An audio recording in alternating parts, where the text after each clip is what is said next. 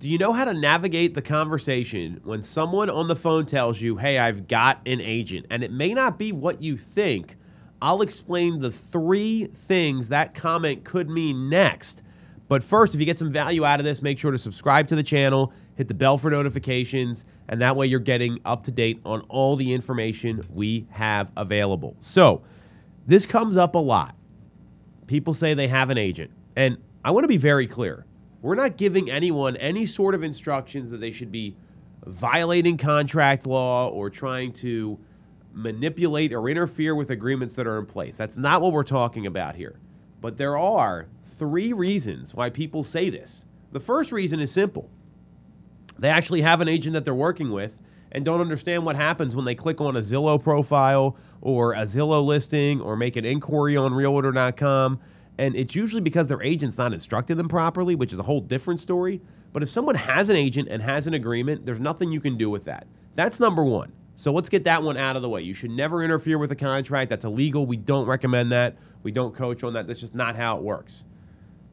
However, there are 2 other reasons besides that first one where they actually have an agent that consumers say this stuff over the phone to real estate agents. One is they have an agent who maybe is emailing them properties. Maybe they met that person once and they feel like they have a relationship, and all that agent is doing is putting them on a property drip and waiting for them to call. That's not an agency relationship. That's a contact. That's a conversation. That's a lead. That's not an agency contract. So this is where asking more questions gets really important. We're going to get to that in a second. And the third reason is it's a defense mechanism. They don't want to feel like they're getting sold something. They don't want to get harassed in their mind by an agent who's going to keep calling and calling and calling them, or be super aggressive and has a ton of commission breath. And who can blame them? I got to work with these other real estate agents in the marketplace, so I understand where people are coming from.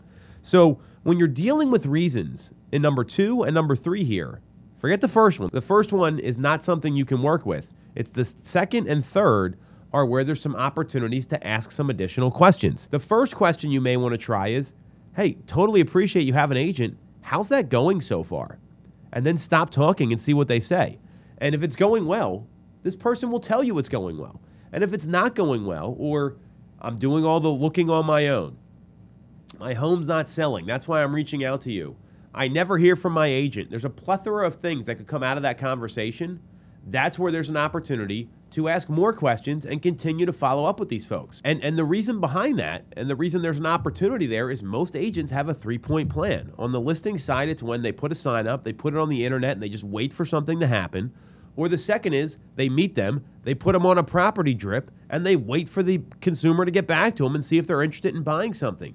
That's not good follow-up. So based on their reaction, you can ask additional questions like, hey, tell me a little bit more about what you're trying to find. Why do you think your home hasn't sold? Take all the discovery questions out of the numerous scripts that are out there that we teach, most coaches teach. You should be knowing those questions. If you don't, drop a comment, and I can help you navigate those follow-up and discovery questions. Happy to do that. That's where there's an opportunity to have a conversation to see if you can actually help these people. And the third is when there's a defense mechanism. They may just say, hey, I'm just looking, I'm not ready, I'm browsing, you know, all the things that come up. Well, that's where it's important to treat everyone like a client and make sure you follow up anyway. So asking that question, hey, how's that going? And getting into discovery mode, because remember, people do things for their reasons, not yours. No one wants to be sold. They're going to do it because it's important to them. Well, when you ask those questions and make it about the person and not the property and not the sale, that's where good things happen for real estate agents. The bonus here is treat everyone like a client. So let's say you get that defense mechanism for reason number 3. Well, are you putting everyone on a property drip based on what they inquired about? Are you giving them updated sales activity in their neighborhood? Are you following up anyway and just making sure you're in communication with them? Are you sending additional information or pieces of value? Like, hey, would you be open-minded to a financial planning session? I could show you how your payment could work. Has anyone given you an update on where your home equity is right now? These are things that people actually want to know about. So when you treat everyone like a client, which is one of our team principles here, and you do that on a regular basis, then you're going to get those people that put up those defense walls. Well, they're going to open up a little more down the line as long as you're continuing to follow up. That's what it means when people say they have an agent. all the money is in the follow-up in real estate. So if you're not realizing those first calls aren't going to convert right away, no matter it's a seller or a buyer on the other end, and you're realizing that there are going to be some people that actually have an agent. You can't do anything with those. It's the other two groups. That's where the conversion opportunity is.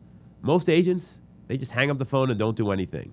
When you get into curiosity and out of judgment and ask those additional questions and offer pieces of value, that's where magic can happen and you can actually convert more sales. So remember, they may not actually have an agent when people say they have an agent. The thing you can control is how you respond to that inquiry. And I just broke it all down here. So hopefully you got some value out of this, and we'll be back next week.